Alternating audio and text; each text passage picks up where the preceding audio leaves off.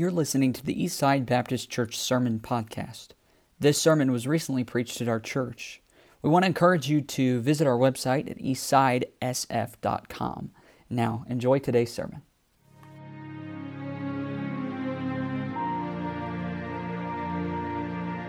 I'm going to be in the book of 2 Corinthians tonight, if you'd turn there, please. And while you're turning to the book of 2 Corinthians, I just want to say how much of an honor and a privilege it is to be here at Eastside Baptist Church. I really love Eastside Baptist Church. I mean that.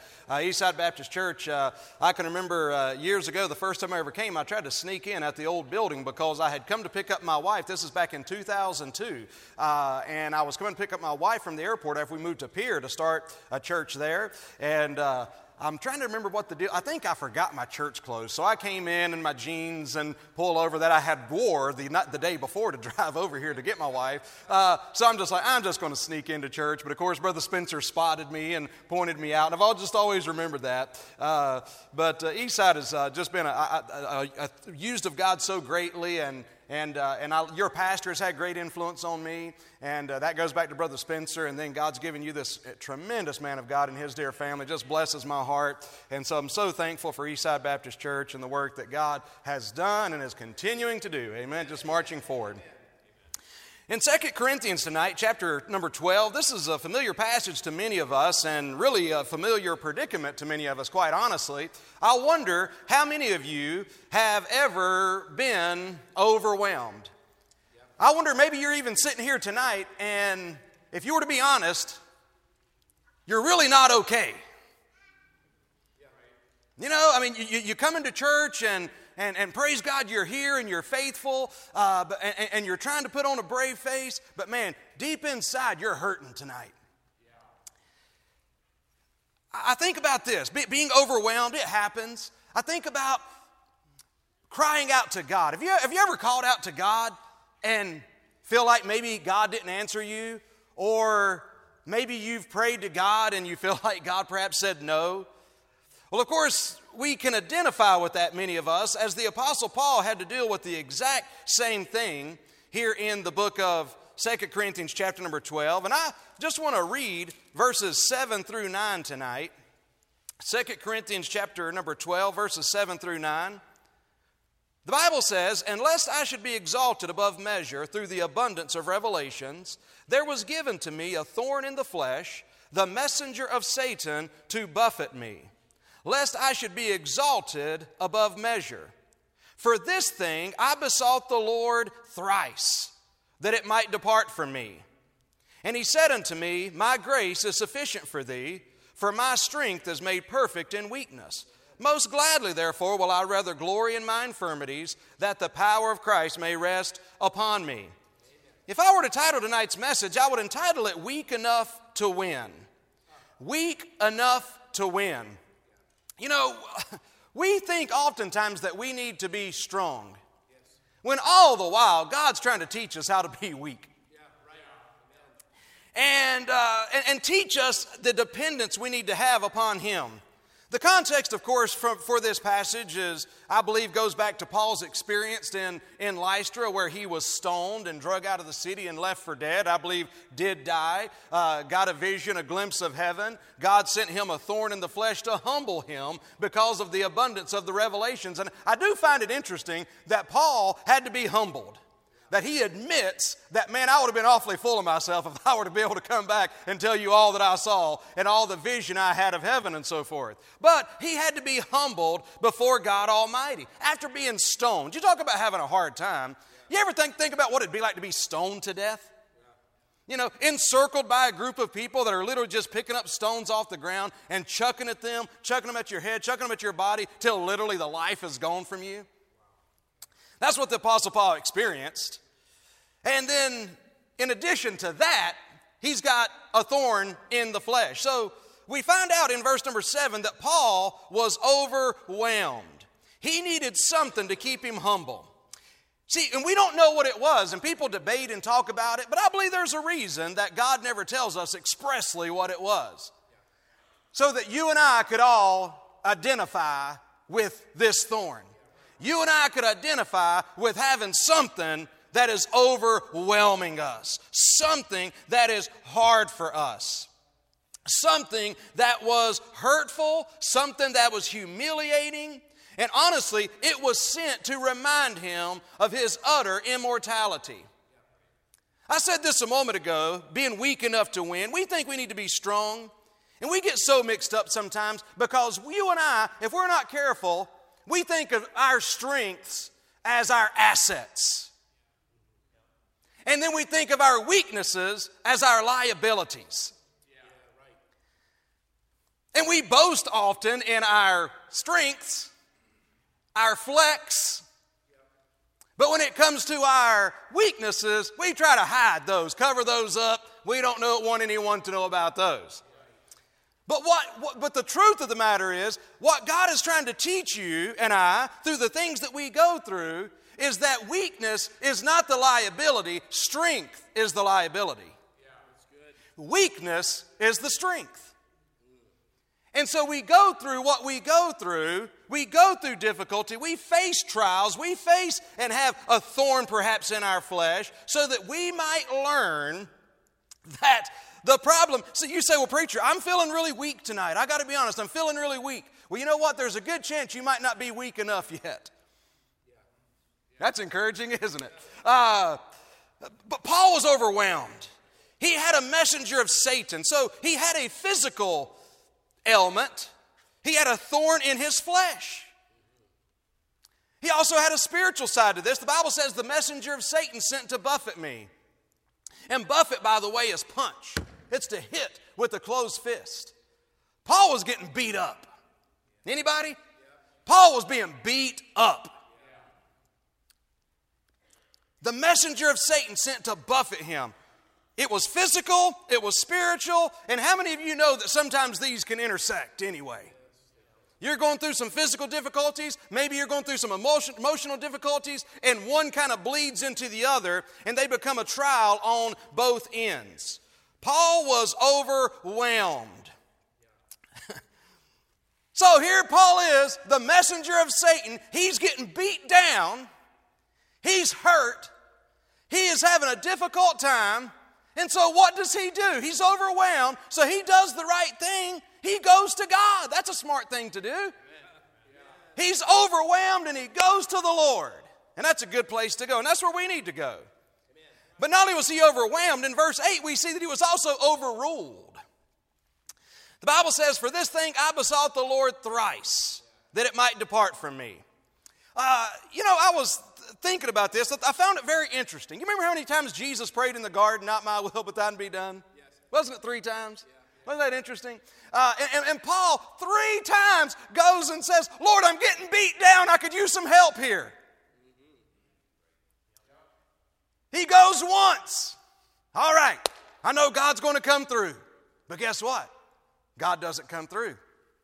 He goes again. I know God's going to come through this time. He knows I can't handle this. He's going to come through for me. After all, I've devoted my life to Him. I mean, I have committed to live for Him. I've done everything I'm trying to do is for the glory of God. I'm trying to live my life for the Lord. I mean, and here I am. Hey, surely He's going to answer me this time. And I can't help but think about a great illustration in the Bible that illustrates a little bit about this. Remember Mary, Martha, and Lazarus? And how that Lazarus had become ill, and so they'd called for Jesus. And if Jesus is going to help anybody, it's going to be Mary and Martha and Lazarus. I mean, these people are close, right? It's just like with Paul. If God's going to help anybody, it's going to be Paul. But the Lord said, he told the messenger, he said, well, just tell him the sickness is not unto death, it's all good. All right. They prayed and asked the Lord to come. The Lord did not come. Matter of fact, the Lord waited around a while. What was He doing? It don't seem like much of anything. But He sure wasn't coming. See, Paul was overwhelmed, but he was also overruled. See, his petitions were overruled by God. And here's the thing we got to know about our God. Our God makes no mistakes. Amen? Sometimes we get overruled. But I'm telling you, you've got to know today and remember how much God loves you. I find something really interesting. Have you ever noticed when you read the Bible that God calls us the children of God? You ever noticed He never has called us the adults of God? What would happen? What would happen if you had a child? What would happen if you had a child that you gave them everything they ever asked for? What would happen if you had a child that you tried to remove anything from their life that wasn't great for them? You know, some of you younger siblings would have never been born, perhaps, or at least you wouldn't be in the home anymore if that were the case, right? I mean, but see, but children don't know what they need all the time. And a parent knows sometimes, I know you think you want that, but you're not getting that. And I know that you don't want this, but you're getting this anyway because you really need this. Oftentimes we're just like petulant children, and we're wondering, why is God not doing what I'm telling him to do? Paul was overruled. And now, can I just say right here that I got serious issues with this doctrine that tries to teach that if you can just name it and claim it, right? And if you have enough faith, you can just pray and God's going to do what you say to do. God's going to send you healing. God's going to send you wealth. God's going to send you all these other things. Man, I can't stand that garbage. Can you? The Apostle Paul three times said, Lord, will you do something? And I do want to hasten to say this. I've already told you that our God knows best. Our God, believe it or not, knows better than you. One of the problems, and I know that comes as a shock to some of you, but that one of the problems I got with that name it and claim it crowd is it gives the idea that I know. I know what's best. I know what I need. When I don't. But I act like I do. But see, I don't know. But God knows. God is an all-wise, omniscient God. God knows. But I want to tell you something else. God makes no mistakes. What I'm telling you today, I've had to tell myself many times, God knows better than me. I've had to tell myself many times, not only does God know better than me, that God has never made a mistake and He's not starting with me.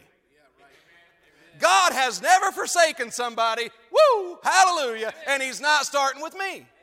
You want to know something else? He loves you like crazy. He loves me like crazy. He that spared not His own Son, how shall He not freely with Him give you all things? Because when you've got a thorn and when you're overwhelmed and when you've been overwhelmed and now you've been overruled, you can begin to question the goodness of God. And you can maybe justifiably do it in your mind. You can say, well, no wonder God doesn't want to bless me. No wonder God doesn't want to answer my prayer. Look at me. Look at how I failed. Look, it makes sense. It makes sense that God wouldn't want to answer my prayer. No, He loves you. And if you ever doubt that, look at the cross. So I know He loves me. So Paul was overwhelmed, but he was overruled. I was mentioning John 11 earlier there about Mary, Martha, and Lazarus. There's an interesting, just a quick little phrase there when it talks about Mary and Martha and Lazarus. The Bible says that Jesus loved them.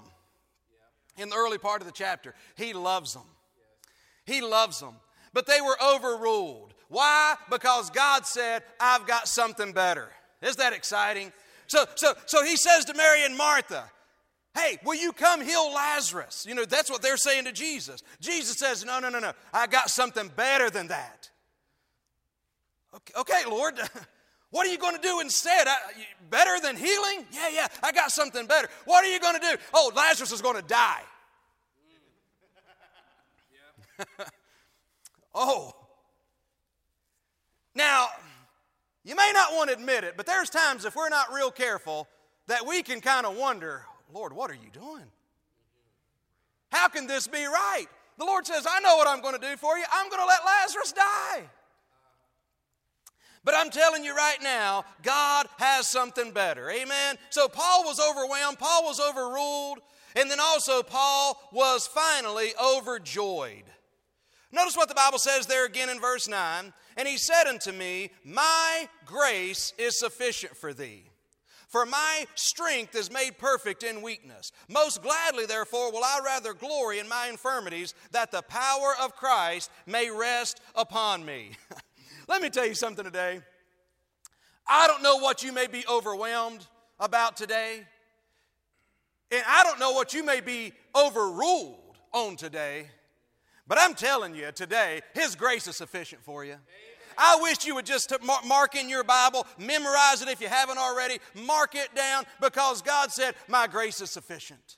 For whatever you're going through, God wants to teach us that He is bigger, He is stronger, He is mightier than anything that we're going to face.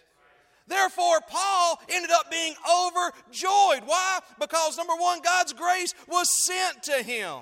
God's matchless grace that came along with the affliction. His sufficient grace, moment by moment, that enabled Paul not only to bear the pain and the torment, but to accept it as a fact of his life.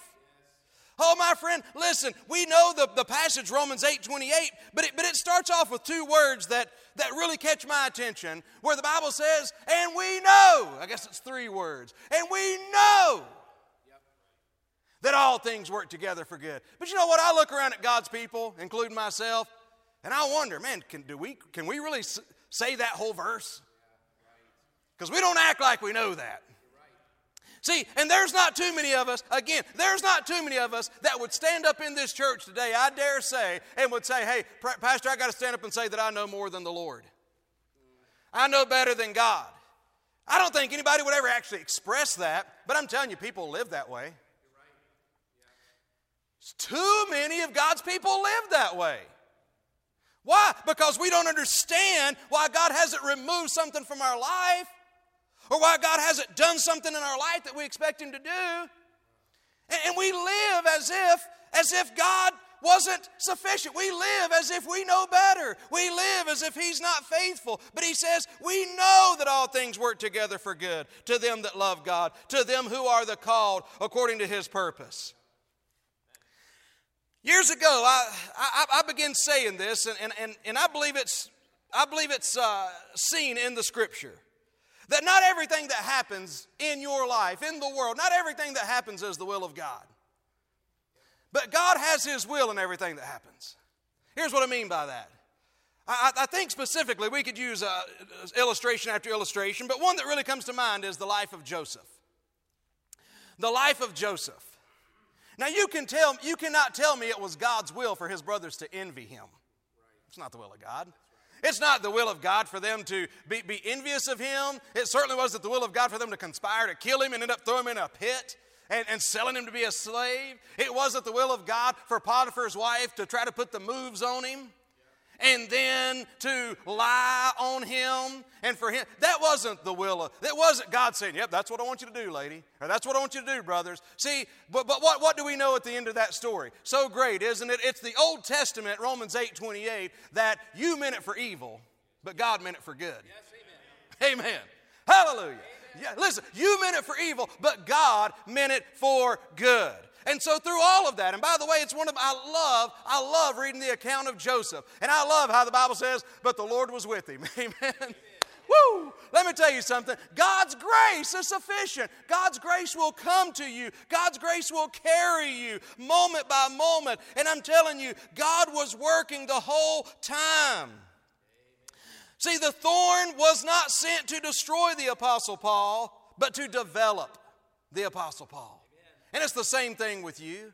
I don't know what you're facing today, and I wouldn't dare pretend as if, you know, one of the things I think about sometimes it can be easy for a person of strength to be in a place to where we tell somebody, for instance, they need to get over it. Have you ever thought that somebody's making a bigger deal about something in their life than they ought to? Once again, I go back to the children.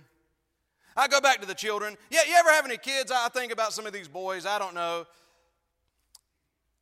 Any of you boys ever have your brother hit you, maybe your older brother, maybe an older sister, hit you? And you're, oh, that hurt, oh my goodness. And then what does that older brother or sister say? That don't hurt. That didn't hurt. Well, who are you to say this didn't hurt? And I'm telling you, we got to be real careful as God's people to look at people and say, that don't hurt. That don't hurt. How do you know? How do you know it doesn't hurt? You don't know what's going on behind the scenes.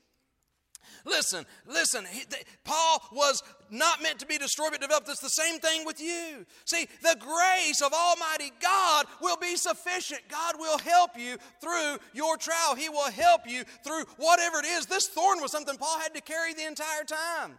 So God gave him His grace, but then also God gave him His power. He sent him His grace, He sent him His power. Oh my goodness, the matchless, magnificent grace of God, but also His power.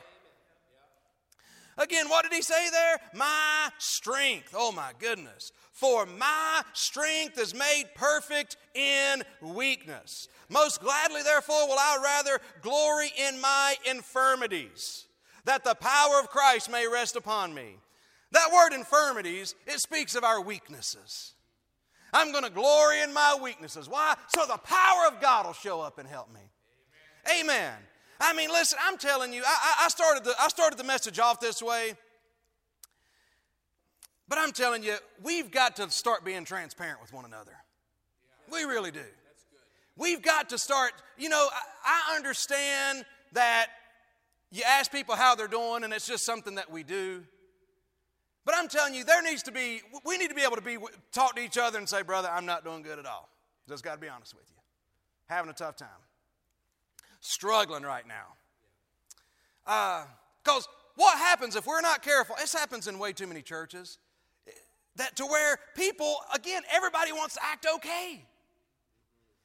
So we're acting okay, and somebody else comes in hurt, just like you're hurt, but you're acting okay. And then they come in and they're hurt, and they're thinking, oh, I guess everybody's just okay here. I guess I'm going to have to be okay. See? Now, and I'm not saying that we go around acting like we're in the molly grubs and, and all that all the time. I'm not saying that at all. But I'm just saying that we ought to be honest with each other and say, man, the Lord's good, but I got to tell you, I'm going through a tough time right now. Pray for me. See, because what happens, if we go around with the mask on, and if we go around pretending like we're okay all the time, here's the problem. Number one, we can't really get help that way because we're not being vulnerable. We're not being honest. We're not saying that I'm struggling. So not only does it mean that we can't get help, but it also means that we can't help others. We've got to be willing to say, man, I need some help. Pray for me. Pray for me. I'm struggling right now. Pray for me. I'm battling with some things in my life right now. He learned to glory in his weaknesses. We've got to try to act all strong and spiritual, but we got to remember that our flesh is still not saved. Did you know that? Our flesh isn't saved. The Bible says to die to the flesh, but our flesh is still wicked as it's ever been. It's still as weak as it's ever been. And I'm telling you, I look at that and I just say, man, thank God. Because if it was up to me and my flesh, I'd hate to think I'd be living. God, my flesh is wicked and terrible and everything else, but God, that's why I got to lean on you. I've got all kinds of infirmities. Now, we know the infirmities he's talking about speak more of his health and everything, but he's still saying in general to glory in our infirmities. I love what the Bible says in Hebrews chapter 4, verse number 15, where the Bible talks about how that he's touched. We have a great high priest who is touched with the feeling of our infirmities.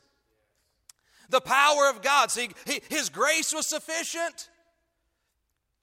I love, again, the story of Mary, Martha, and Lazarus. When he did show up, you know what he did? I love what he did. He wept. Shortest verse in the Bible, Jesus wept. One of my favorite verses, Jesus wept. Why? Because he didn't show up and saying, oh my gosh. After all I've done for you people, she's got an attitude. She didn't even come out to see me. He didn't do that at all. He was patient. He was merciful. He wept. I love that. He didn't cry. He didn't water up, mist up a little bit. He wept. And then there's been the long debate. Well, why did Jesus weep? Why did Jesus weep? I believe the answer is clear. I believe he wept because he was touched with the feeling of their infirmities. He already knew he was going to raise Lazarus up. He knew all that. He knew that in moments he was going to work a miracle. But he still paused to be brokenhearted with them. Man, you talk about a Savior. Hallelujah. And you know what he said? You know what he had to say, though, before he could work that miracle? He said, roll ye away the stone. Some of us, I'm talking about God's power now, that his power might be manifest. Some of us need to roll away some stones of pride, some stones of bitterness. We need to roll some of these things away. that the power of God may rest upon me. Oh, my friend, listen, we need to understand how that God identifies Himself with our obedient weakness. You know, a lot of times your problem, you know what your problem might be tonight? Your problem may be that you're still trying rather than trusting. Talking about God's power. You know one of the things that a lifeguard is taught, or at least used to be? You see a person out there that's beginning to drown and they're totally freaking out and their arms are waving and they're punching and kicking and screaming and carrying on. You know what you're supposed to do to that person? Leave them alone for a little bit. Because as a lifeguard, if they've still got that much energy, you know what may just happen to you? They may just bring you down with them. That's what they teach a lifeguard. You better let them wear themselves out before you get too close. You're going to get hit in the face. You're going to get dragged down. Now, there's no threat of God getting dragged down. But I want to say this. Some of us need to learn to quit kicking and screaming and carrying on. And just say, okay, Lord, I'm trusting you. Yes, sir. I'm surrendering to you. God, I'm trusting in your arms and in your power. The power of God. See, if we're not careful, we can rely on our own strength. The Bible says in 2 Chronicles 20 verse 15, thus saith the Lord unto you, be not afraid nor dismayed by reason of this great multitude, for the battle is not yours but God's. Zechariah 4:6, this is the word of the Lord saying, not by might nor by power, but by my spirit, saith the Lord of hosts. God's trying to get us to understand we're already weak. And aren't we something? I wonder if there's anybody in here, and I say that almost facetiously, who doesn't want to bother God about the small things. Doesn't want to bother God about the small things. Let me let you in a little secret. You know you've never brought a big thing to God? Yeah, that's right. You've never brought something to God to where God's like, whoo, let's try to figure this one out here. The greatest thing, I remember years ago, it was kind of a cool moment in our church, at Elk Point Baptist Church. My daughter, Natalie, the youngest, was just a small child at the time, and she had lost her hermit crab, Shelly.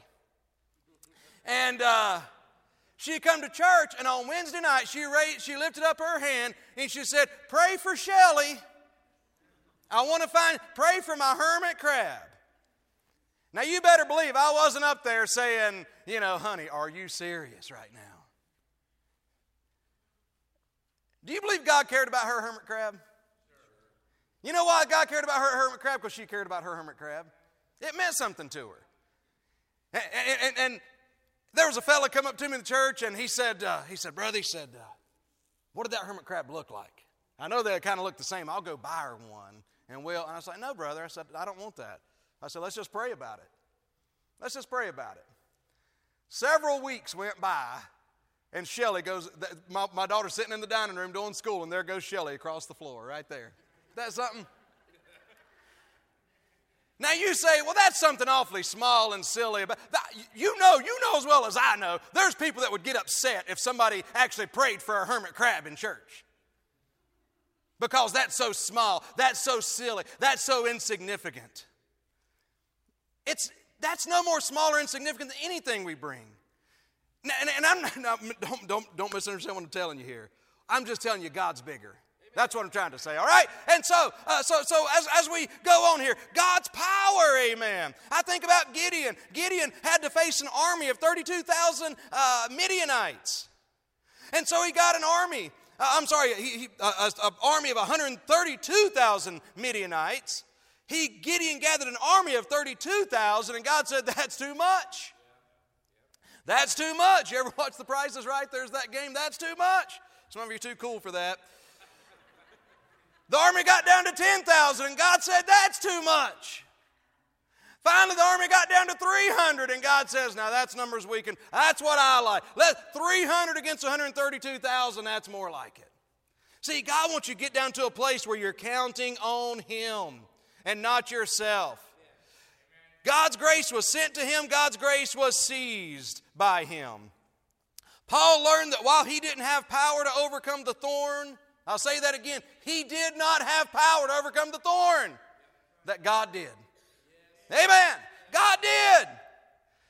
God wants to work through your weakness. God has the strength. Your weakness is not a liability. It's an asset. God's grace was seized by the Apostle Paul. Here's what Paul wanted. God, I want you to answer this prayer so that you can be glorified in my life. God said, no, I'm not going to answer that prayer so I can be glorified in your life. God knows better. The thorn is designed to destroy pride, develop prayer, display power, and determine pleasure.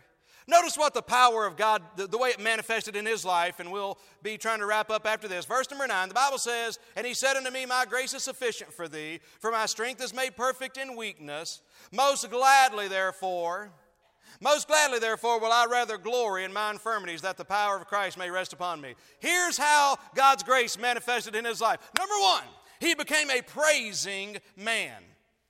A praising man.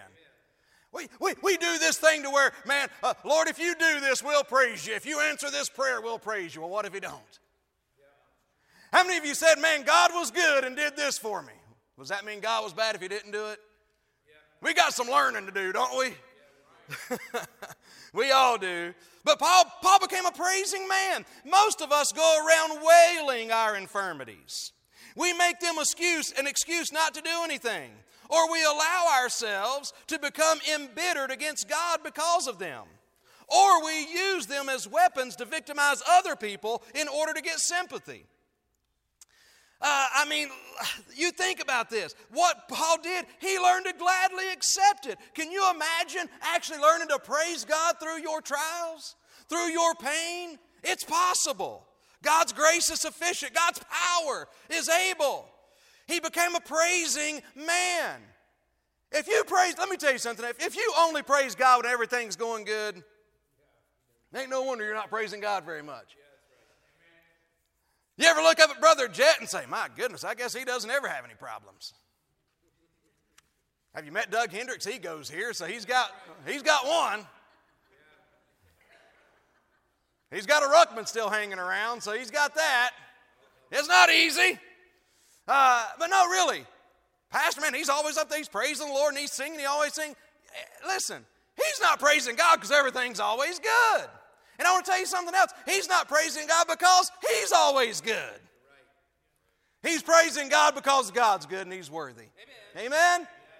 And you say, so whatever it is you're going through, I would never belittle it, but I want to tell you that you can become a praising man like the Apostle Paul, a praising woman. Not only that, but he became a prevailing man. Notice what he said there in verses 9 and 10. Most gladly, therefore, will I glory in my infirmities. Notice verse 10. Therefore, I take pleasure in infirmities, in reproaches, in necessities, in persecutions, in distresses, for Christ's sake. Why? For when I am weak, then I am strong. So we see that he became a prevailing man. He imitates the source of power, that the power of Christ may rest upon me. Listen, Jesus is the power, not us. Jesus is the source of power. The source of power is Christ. The scope of his power is this. It enabled him to overcome pain. He said, therefore, I take pleasure in infirmities. Taking pleasure means to delight or to enjoy. He said, therefore, I take pleasure in my infirmities. He had a power that enabled him to overcome pain. He had power that enabled him to overcome provocations. He said, I take pleasure in reproaches. Those are insults. He had power, was given power to overcome privations. In other words, he said, I take pleasure in necessities. Paul went without food oftentimes. He went without a change of clothes oftentimes. God gave him power to overcome persecutions. He said, I take pleasure in persecutions. He had power to overcome problems. I take pleasure in distresses.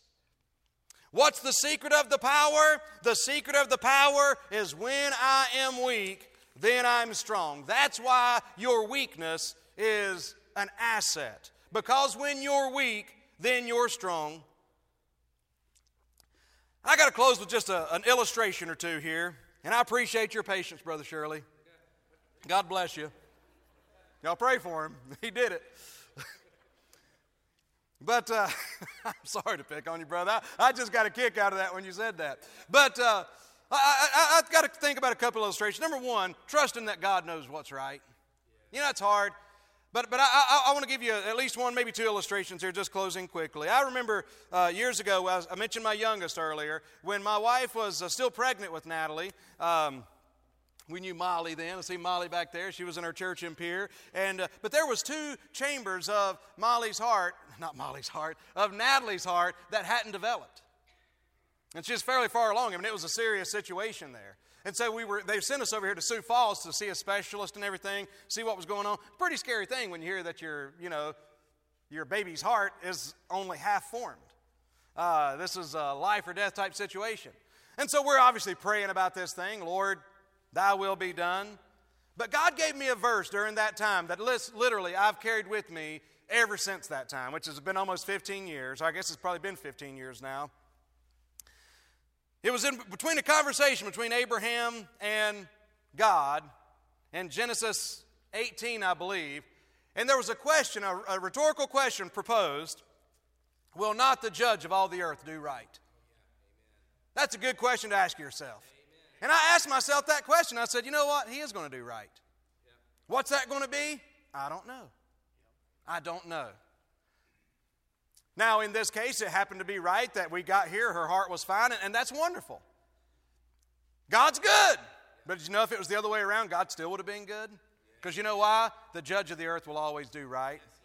God will always do right by you. You mark it down, you remember it. I started out with this, but in Romans 8, it says, he that spared not his own son, how shall he not with him also freely give us all things? The thing I try to remind myself of almost daily is that God is too wise to make a mistake. He's too powerful for something to come. See, the Bible says he was a messenger of Satan was sent to him. You know Satan can't get within 10 miles of you without God's permission? Somebody says, well, the devil's fighting me. Well, you know how that's happening, don't you? God had to allow it. But God's too powerful to ever be overcome by Satan or evil. So he's too wise to ever make a mistake. He's too powerful to be overcome. And he loves me way too much to ever do me wrong. Therefore, his grace is sufficient. Amen. Let's all stand today. Lord, help us to be weak enough to win. Help us, God, not to glory in our strengths, but learn to glory in our weaknesses. Help us to realize that our strength is the liability, God, and our weakness is the blessing, because that's where we can have your power show up in our lives, because your strength is made perfect in weakness. We thank you and bless you, Lord, in Jesus' name. Amen.